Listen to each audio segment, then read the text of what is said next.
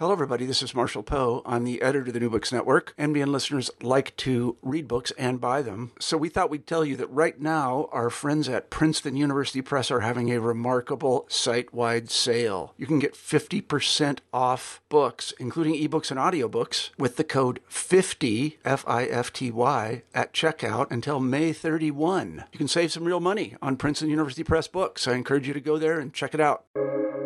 Welcome to the New Books Network. Hi, everybody, and welcome back to the New Books Network here on New Books in East European Studies. Today, I'm your host, Steven Siegel, and my guest is Professor Marta Dychok, who is the author of Ukraine Calling, a kaleidoscope from Hromadske Radio, 2016 to 2019, part of the Ukrainian Voices series, published by Columbia University Press and IBIDIM in 2021. Thanks, Marta. I'm so glad that you could join us on the podcast today. Oh, it's great to be here, Stephen. So a little bit about Marta Dychok. She is associate professor at the Departments of History and Political Science at Western University in Ontario, the fellow at the University of Toronto's Munk School of Global Affairs, and adjunct professor at the National University of the Kiev-Mohyla Academy. She was a Wilson Fellow in 2005-06 and a Harvard Schklar Fellow in 2011. And among this book, or with this book, she has also published Ukraine's Euromaidan, Broadcasting Through Information Wars with Hromadske Radio by EIR in 2016. Ukraine 20 Years After Independence, Assessments, Perspectives, Challenges, published in 2015. Media, Democracy, and Freedom, The Post-Communist Experience, published by Peter Long in 2009. And The Grand Alliance and Ukrainian Refugees, published by Palgrave Macmillan in 2000. She's also published numerous book chapters, and her articles have appeared in many journals, including Europe, Asia Studies, Demokratizacja, and Canadian Slavonic Papers. She has a doctorate from Oxford University, and her research interests are in mass media, memory, migration, and history.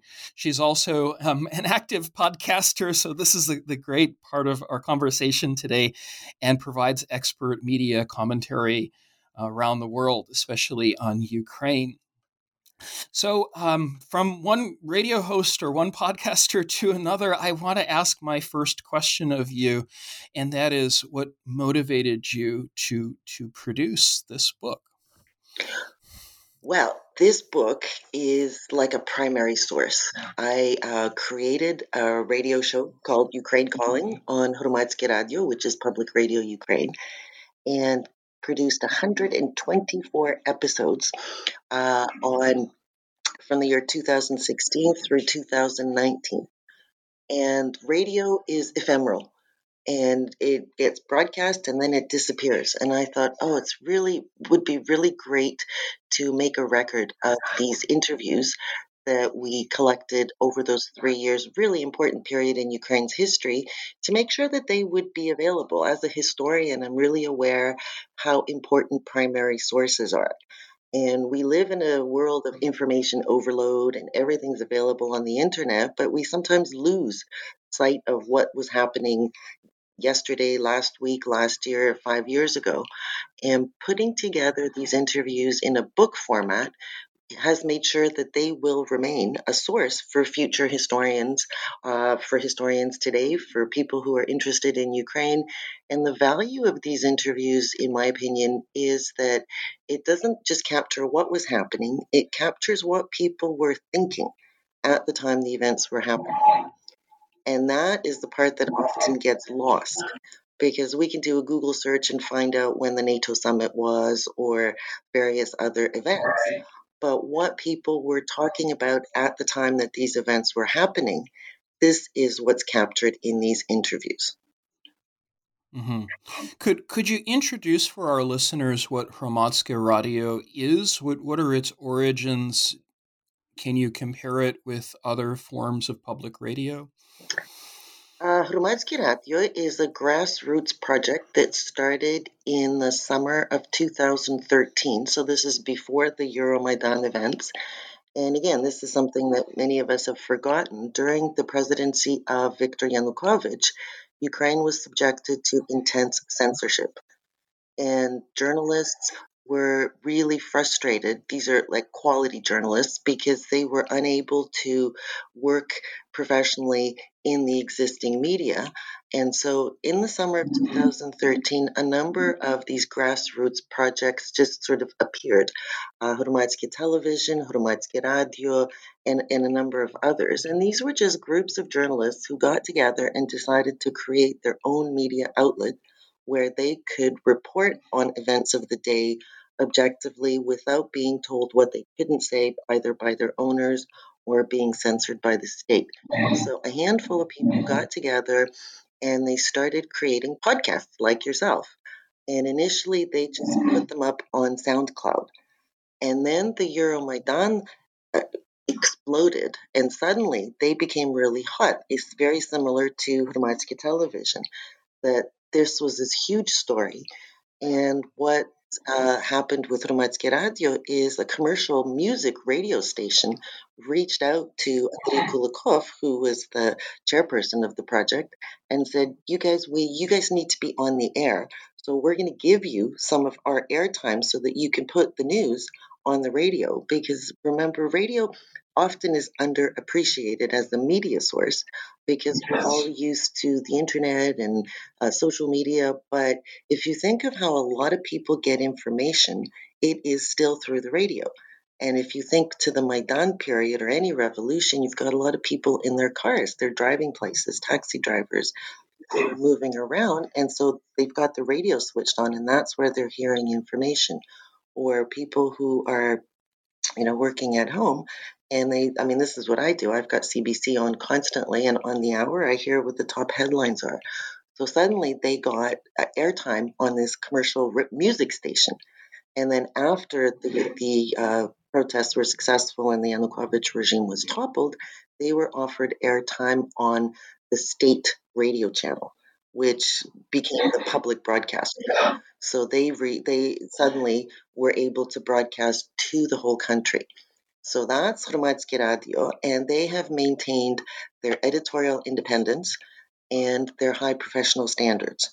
And in my opinion, they're one of the top media outlets in Ukraine because they are self-governed.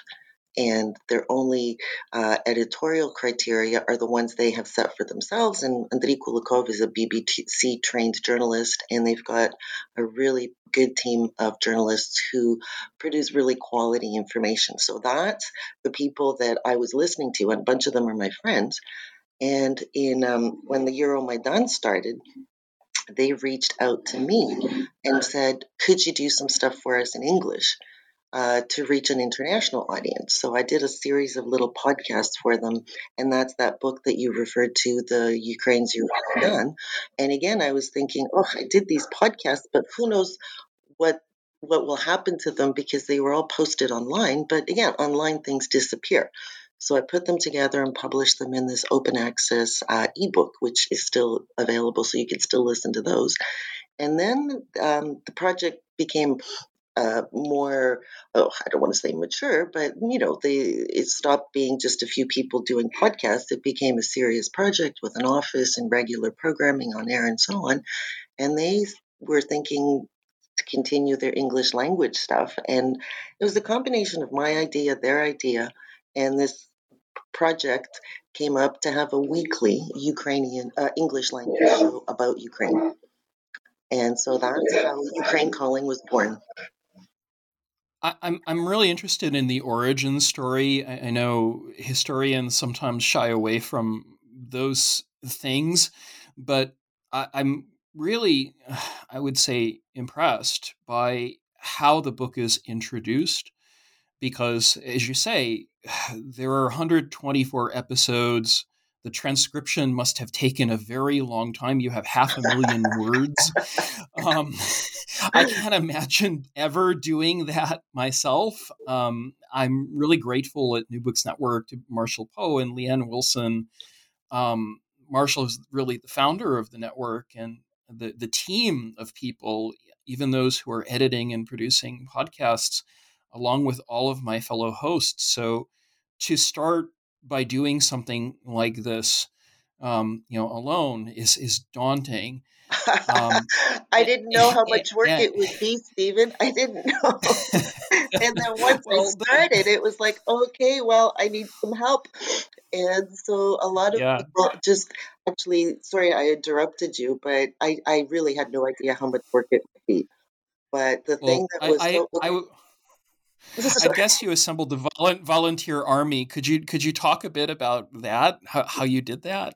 well, it sort of happened by itself. And this was like what constantly amazed me was how I started off and people just reached out and said, "Do you need some help?" And the first person who reached out is Larissa Yorovenko, who stayed with the project from the beginning, right through helping me put together the book. And she used to work at the University of Toronto in the Petro Yatsik program on contemporary Ukraine. So we've known each other for a long time. But in 2016, she was living in London, England, and she started listening to the show online, and she dropped me an email saying, "Hey, great show. Do you need some help?" And I said, "Yes, please." And she said, "Well, what do you need help with?" And I said, "Everything," because at that point it was just me and the sound engineer. And she said, "Okay, Hmm. well, what do you need help with the most?" And I said, "Transcribing." Because as you Yeah. said, that takes a lot of time. So she became the first transcriber. So at first it was just her and me, and then she got her son to help. So there were three of us doing this. And throughout the whole history of the show, that's exactly what happened. People just stepped up and volunteered because my idea to create this show was that I would get it all started. And so I spent the summer of 2016 preparing it and launching it. But in my mind, I was going to start it and then find someone else to take over. But that didn't Hmm. happen.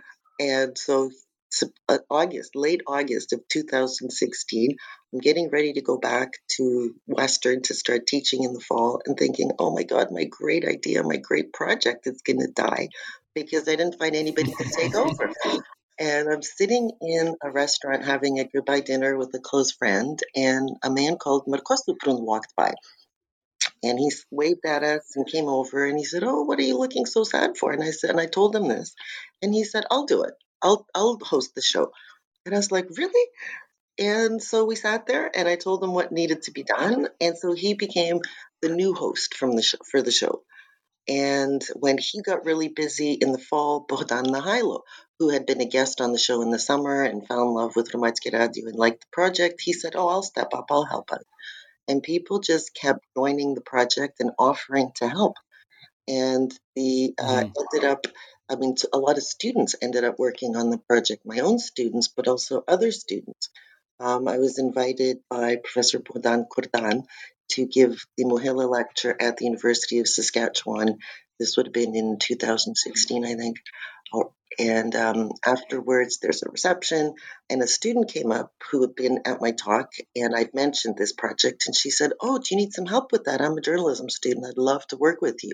So another person Hmm. joined the team, and the team just kind of grew like that. Not everybody stayed with the project for the whole time, except Larissa. Sure.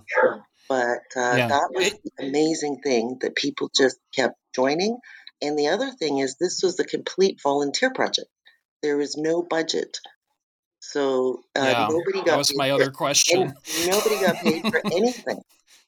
And Hmm. so that was the other thing. And people from different countries, different time zones. So putting the podcast together was kind of complicated because the student from Saskatoon, Nicole King, she was in Saskatoon.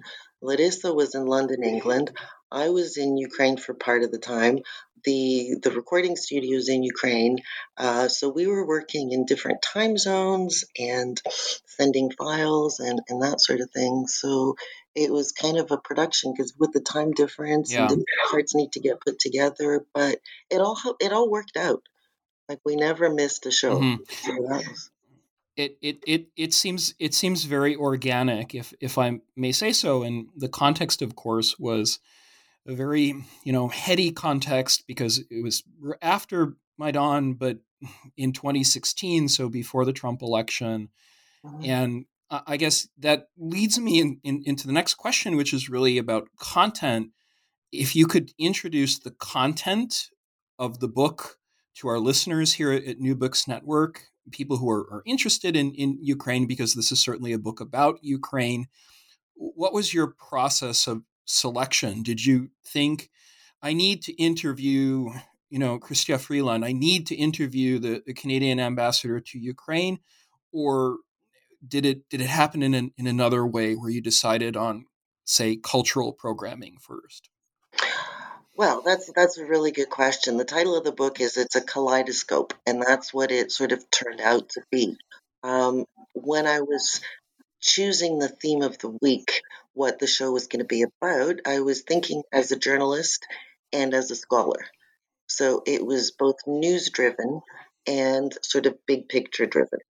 And if you look at the table of contents, and again, this is just a selection of the interviews, there's only 30 years of Ukrainian independence, 30 episodes. But some of them are news driven, like the first episode is about NATO's Warsaw Summit in Ukraine and Ukraine. And Mm-hmm. that was the story of the week. And then the following week, Canada's Prime Minister Justin Trudeau, with then for Trade Minister Chrystia Freeland, came to Ukraine to sign Canada-Ukraine Free Trade Agreement. So that became the topic of the week. And then the third episode, a journalist, Pavel Sheremet, was killed. So that became the topic of the week. And then the week after that, there were these massive religious marches in the center of Kyiv. So that became the topic of the week. And then there was no big story. And I thought, well, and so I reached out to Brian Whitmore and Oleksiy Harang, and we did an episode about the fact that the war was ongoing. And Brian Whitmore, who was then doing had started this great podcast, and he actually helped me learn how to do a podcast, his Power Vertical with RFARL, and then it's moved to Washington. And he Mm-hmm. came up with this great quote, which became the title of that episode, Is War the New Normal in Ukraine? And then the following week, Right. it was the Olympics in Rio. So that became the topic, the relationship between sports and politics. And I reached out to Jairo Nascimento, who is a Ukrainian Brazilian. And so he gave us an interview of, on the ground and so on. So the topics were often news driven, but when there wasn't a big news story, then we would pick a topic that was, either culture driven or Mm-hmm. sort Mm-hmm. of what new books had appeared or related to history. So there was a series Mm-hmm. reports on around Ukraine's the coup, the 1991 coup. So that became the topic of the week, and then Ukrainian independence. And we also tried to do things like culture and legal issues. So it was sort of events driven and also thematically driven. Mm-hmm. Yeah, I'm interested in the fact that you mentioned Brian Whitmore. I was thinking a lot about RFERL, Radio Free Europe, Radio Liberty. Maybe that's my closest analogy here to Hromadske Radio. I wonder if you would agree with that, or if there would be others, let's say CBC or BBC. And of course, there's Euromaidan, Ukrainian versions of media and independent media and information as well as disinformation. But I guess my question for you as a scholar of journalism and communication would be, if you had in mind a model, let's say, for designing your programming and then making choices from that point forward. Well, I think Hromadske Radio is pretty unique because it is a grassroots project that has become very successful. So it doesn't receive any state funding. So like RFERL gets government money, public broadcasters in Canada, the US, Britain, Europe, they all get they get public funds. Whereas Hromadske Radio is Mm-hmm. entirely self-funded. So in addition to producing quality product, they are also constantly financially looking for sponsorships. So they do crowdfunding, they're applying for grants. Right. They've started doing some advertising, which is, ethical advertising. They don't take ads from nasty corporations, but so they're self-funded. So the model is different, and that's why they're very interesting and unique. But in terms of the content of what they're trying to produce, here the models are, sort of the gold standard of normative uh, rules of media. So objectivity, comprehensiveness, timeliness. So there, if you listen to their shows, and that's what I was aiming with this, is no sensationalism, no unreported. You have to verify all the facts, and you have to make sure that what you're broadcasting actually is accurate, and all of that sort of thing. And just to give you an example, this was one summer I was in Ukraine, and a historian, well-known Canadian Ukrainian historian, Oris Subtelny, passed away suddenly. And I learned this news from one of my networks. I can't remember which one it was, but an email came from Toronto, like on one of my lists, saying, sad news, Oris Subtelny died. So I immediately contacted Kirilo Lukarenko, who's the main editor over there at Hromadske Radio, and I said, here's a news story. You can break this because you'll be the first, because it hasn't come to Ukraine yet. And he said, okay, Marta, this is very sad news. Thanks for bringing this to us, but I need it verified by at least one other source. And I said, Kirilo, this is the Ukrainian Studies Network from the University of Toronto. This is totally legit source. And I sent it to him, and he said, Marta, I know you, I trust you, but we need another source before we can break the story. And so I got on my internet, and this is like late night in Kyiv, still evening in Toronto, and somebody else, I can't remember who else, got the verification. I think it was from the funeral home or something like this, that there was actually the death. And then I got back to Kirill, and he said, okay, great, now we'll run with it. And they broke the story. And then everybody else picked it up, and he was like, yay, Hromadske Radio breaks the story. But that's what they're like. They wouldn't, like, even though they know me, they wouldn't run it without checking. So, Marta, I wanted to ask you a little bit more about the content of the book and some of the interviews that you conducted, including with historians. And of course, we've mentioned Bogdan Nakhailo, who was the head of Radio Liberty, Radio Free Europe, the Ukrainian section. Did you have in mind, let's say, a method or an approach to introduce more conversations about Ukraine in this, sort of world post-Maidan of information and disinformation? And what were those kinds of conversations?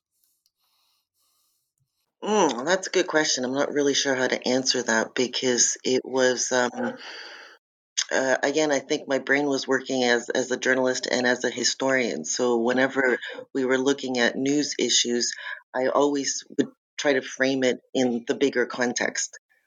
And preparing for interviews, I always had, a set of questions in mind, but then I would let the interviews sort of unfold as they did, and allow these people who I invited to share their expertise. And so very, very often, somebody like Sidhi Pluhi, or, Dan Dresner, who I interviewed about Trump, or any of these scholars, they would sort of just bring their expertise. By the way, I don't know how many people realize, if you haven't read the interview, Dan Dresner, he is a professor at Tufts University, but he lived in Donetsk. And so that's why I reached out to him, because he knows both Trump and Ukraine from an interesting perspective. And also, like, the people we chose for the interviews, they were experts in their particular field. So Olasia Ostrowska-Luta, she's the director of Kievsky Mistetsky Arsenal. Or Uliana Suprun, she was then the Minister of Health. I love that these interview. people, they came with their expertise, and then they just sort of shared it with us. Some of the fun ones were Michelle Tereshchenko, who was for a short time the mayor of, oh my God, I forget the name of the town, in Sumy.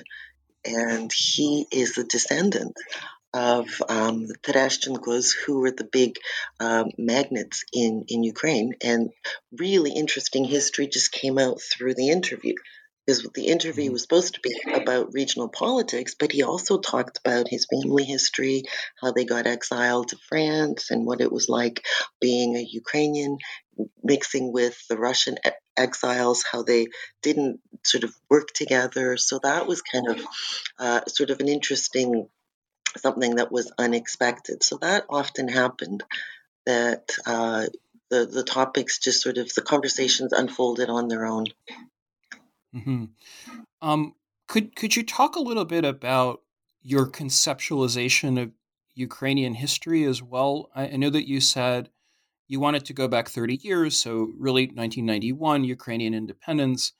You're doing this at the moment in summer 2016 and all the way, I think, really up to 2019 with all of these episodes. Did you want a broader perspective on Ukrainian history? And here, of course, I have in mind the interviews with Frank Sisson and Serhiy Plokhy. The Plokhy interview is also quite fascinating because he's talking about, he produces a book a year and he's talking about the sort of the style of writing. But I wanted to ask you, as a historian and a journalist with a world of experience in journalism, how you conceived of Ukrainian history. Did you want to go, let's say, way back before 1991? Was the annexation of Crimea event sort of central? Was Maidan central to your understanding? What did you do with Ukrainian history in choosing these people to interview on the episodes? Well, my conceptualization of Ukrainian history follows Hrushevsky. So traced back to Kiev and Rus and before that. So the episode that I did with Serhiy Holovati and Bogdan Nahailo, it's 25 years of independence, 1,000 years of history. So that's the way I see Ukrainian history. And the focus was quite a lot on the present, but the past was very much part of this whole project, as you very accurately, astutely noted. So, the interview with Timothy Snyder was on the 75th anniversary of the Babin Yar tragedy. And the interview with Ambassador Nestor Gajowski was about 1991 and how Canada became the first Western country to recognize Ukraine's independence. So it stretched. And then when we talked about religion, Professor Frank Sisson and Professor Yaroslav Skida, again, they're looking at sort of hundreds of years of history, but focusing it on the present. So the history sort of is woven through. And then, of course, the cultural topics. There were interviews about celebrating Ukrainian Easter.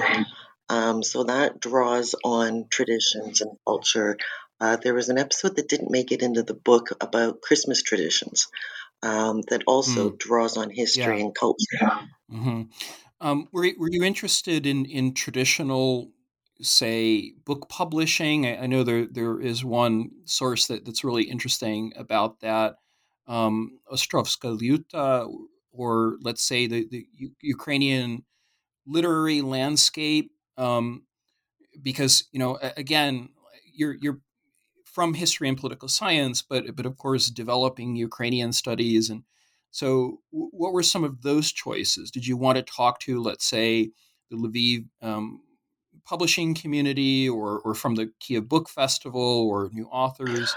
Well, what I I'm actually wondering had in if you had mind that in is mind. that as a Ukraine watcher like yourself, I could see all of the different things going on in Ukraine, not just the war and not just talking about corruption and economy, that despite the war, there was all these other things going on, like book fairs were happening and people were writing books and creating music. And music was a part of the show. Every episode had new music from Ukraine. So part of the idea was to Yeah. sort of showcase Ukraine as a complete society and not exclusively sort of politics and history, but to make it interesting and to see what else was going on. Mm-hmm. And I guess, how did you work the language question?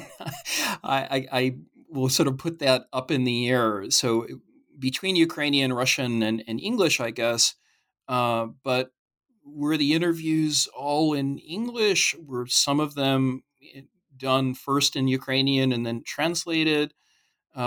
I guess this is sort of a larger question for transnational diasporas and Ukraine um, in representation or as a representative society. Were you choosing people who were Russophone, That's an Ukrainophone, excellent and question. how did you work out All those of the dynamics? interviews were conducted in English. And if you listen to the podcast, because they're still available online, you will hear the accents of the non-native Ukrainian English speakers.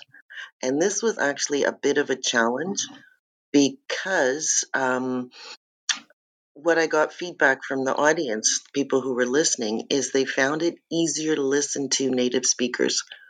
But I wanted not just native English speakers, but I wanted Ukrainians to also have voice on the show. So this is another reason why the book, you can read it.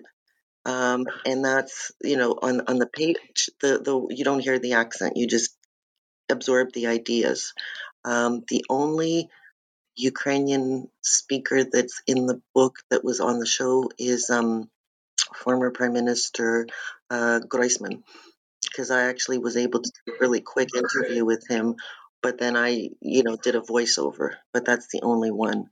Everybody else was speaking in English, and some of the episodes you can hear how difficult it was for them. So, I mean, the example Pavlo Mamontov, who was this young student who joined up and fought in the war, got injured, and then became a participant in the Invictus Games.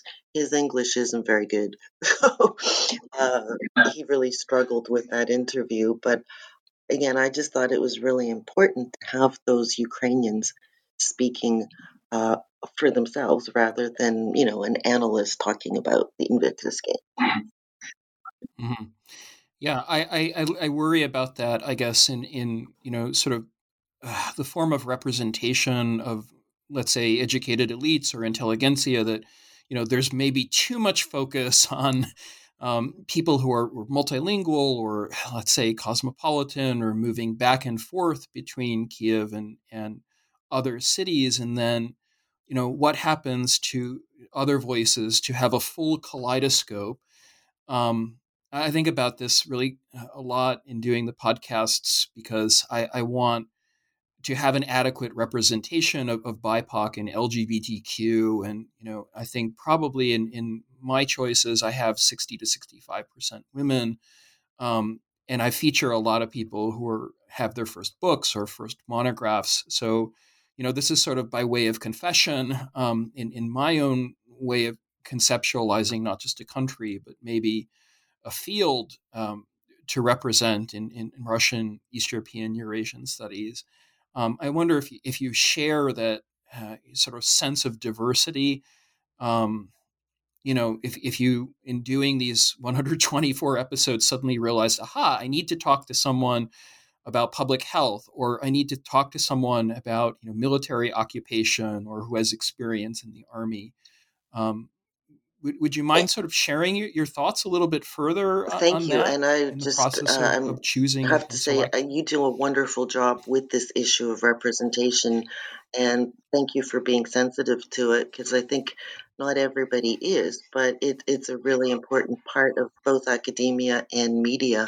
It was something I was thinking about always when, coming up with the idea for the show and selecting the guests. But the criteria was always, who's the best person to talk about this? And the next one is, okay, who speaks English and can talk about this? And then who we can get to come into the studio and record the interview. So that would be the criteria. But it was always like, who's the best person for this topic? Um, and another interview that made it into the book, which is, I think, one of the most poignant ones that we did with the show, and this was an interview conducted by Oksana Smirachuk. And this is with a young man who became a political prisoner, Hennady Afanasyev. And he's from Crimea. He participated in a protest, got picked up, was tortured. And again, for those of you who might not be following this in detail, they tortured him in a prison in Moscow and extracted a false confession implicating Oleg Sentsov, the filmmaker. And that was used to charge Oleg Sentsov as a terrorist. And then during the trial, Hennady Afanasyev said, "This is a false confession that was extracted under torture, and I completely throw it out, and you cannot use this." So then they sentenced him to 25 years in prison, etc., etc. And then later he was released as part of one of the prisoner exchanges. And we got him to tell his story on our show. And this is an example of somebody whose English wasn't very good, but gave a fabulous interview. And the text brings across the story in some ways better than the audio, but it's also interesting to listen to the voice of the person because you hear the emotion. You hear, he's telling you his story of what it was like. It's a horrific interview because he describes the torture. And so there's a warning there. So if you're faint of heart, don't read this interview, but you can. Yeah.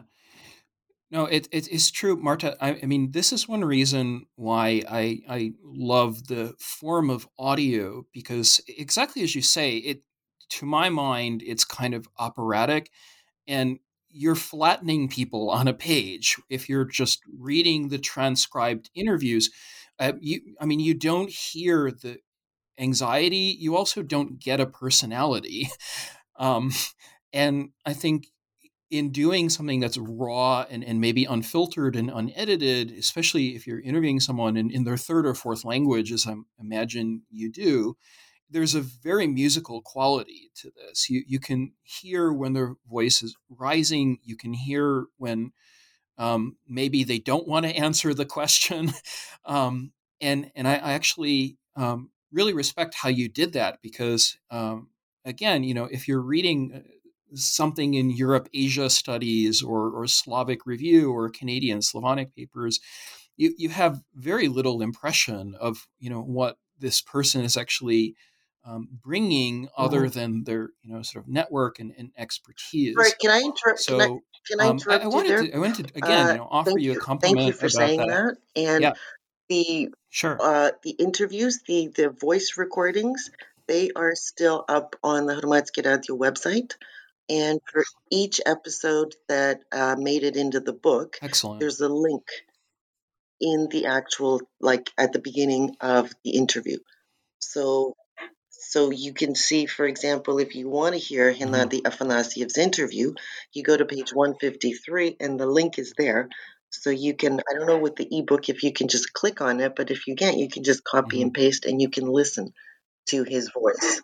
So that is available to the readers as Mhm. well. Mhm. Excellent. Thank you, and I appreciate that.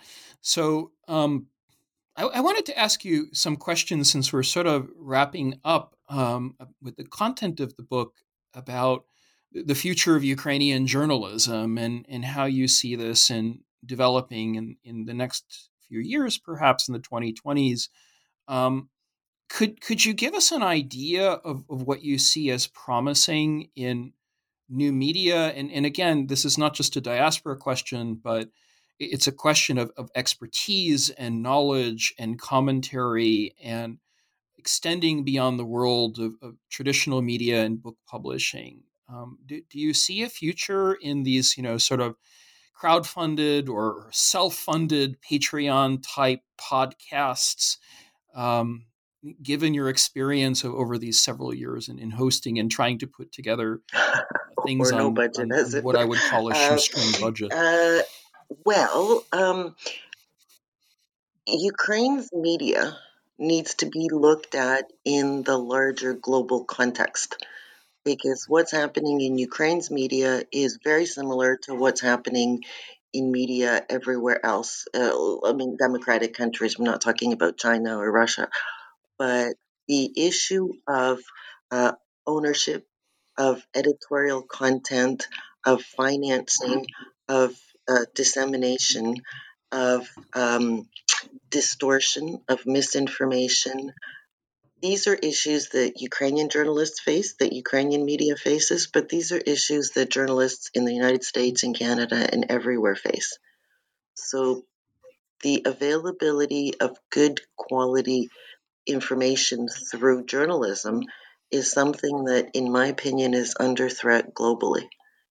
And that's why I think that these types of initiatives are extremely valuable, because there are people in the United States like yourself who are doing these podcasts because it's important. And Hromadske Radio, they believe in the values of objective journalism.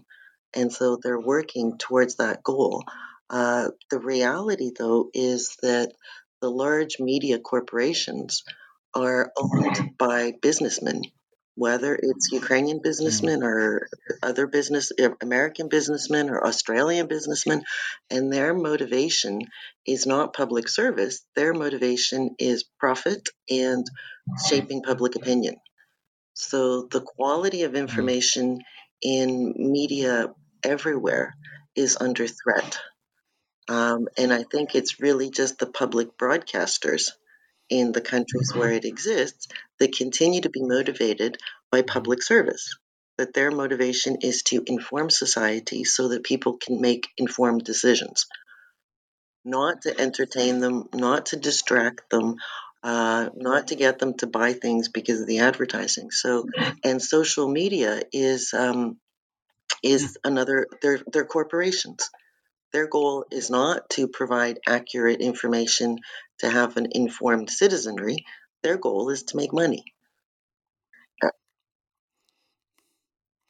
Yeah, I wonder if you could say something about the sort of oligarchic scene in Ukrainian politics. Every journalist that I've met actually shares that exact same sentiment. You know how easily a channel can be bought, how easy a person can be bought in the world of crony capitalism. And I guess I would say, reading the great interview that you did with Olga Anuch about women in Ukrainian parliament, and the increasing number of Ukrainian women politicians, I would ask you, how actually to get an objective and transparent message across. Um, this is such a central question, I think, in an age when journalists are threatened. Um, do you think about this, Marta? I mean, especially in the world of the Ukrainian, let's say, parliamentary scene or political scene, how you can get those voices framed and platformed. Well, I think about this all the time. What is your way of doing that? And again, sort of this project Ukraine Calling and getting the book, that was coming out of that there needs to be these sort of objective voices out there and recorded for posterity. The situation in Ukraine's media is constantly in flux. There are initiatives by the current Zelensky government presidency and in his party to rein in the oligarchs. And the oligarchs are the ones who own the major media corporations.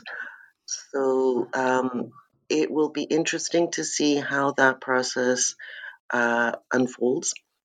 But I think that often when we look at Ukraine's media, which is my subject of study, the analytical lens is a little bit too narrow, because if we look at media in the United States or Canada, it's also owned by large corporations that pressure governments to deregulate so that they can then create monopolies and control editorial content.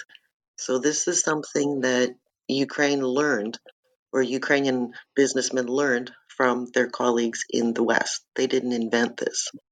The challenge is sort of state media relations, because there's this basic principle of freedom of speech, right?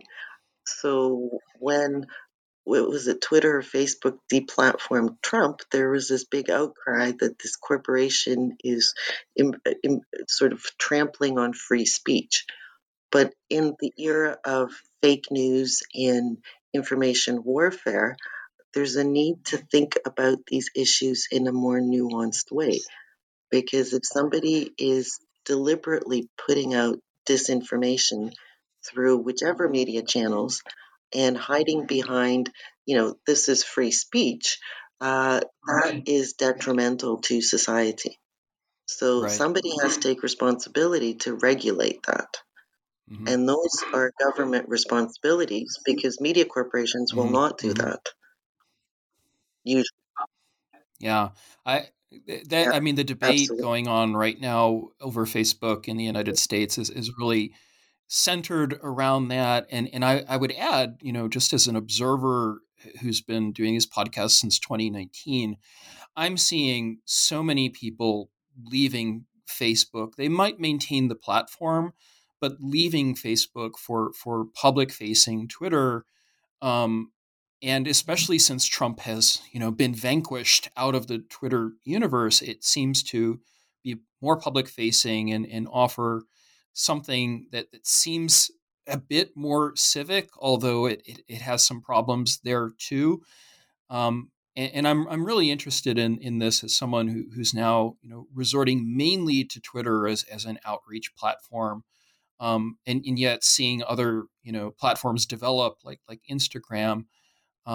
So I think this is a conversation to be continued in Canada and in North America and in Ukraine, and I really appreciate your contribution to that. So I wanted to say, since we're winding down, Marta, if you could perhaps recommend other books to read for our listeners here on New Books Network, and if you wouldn't mind also talking about your books to current read. I have projects a and very research. long summer reading list, but I would like to plug a series, the Ukrainian Voices series, which is a new book series that started by Andreas Umland and published by Ibidem. And this is kind of a new kind of a book series, because it is, as the title suggests, Ukrainian Voices. A book that's on top of my reading list is number 6, I think, in the series. No, I'm number 6. One of the early books by Alexander Shcherba, who is a former diplomat, who wrote a book called Ukraine versus Darkness, Undiplomatic Thoughts. So this is, he was a speechwriter, and he worked in Bonn, Berlin, Washington, Vienna, and he's giving us the kind of the inside view on this. Another one of my favorite books on my list is by Mykola Ryabchuk, At the Fence of Metternich's Garden. And this is also part of the series. A book that I can't wait to read is by Serhiy Yakelchik. He's publishing on myths, Soviet myths, and how they affect Ukraine today.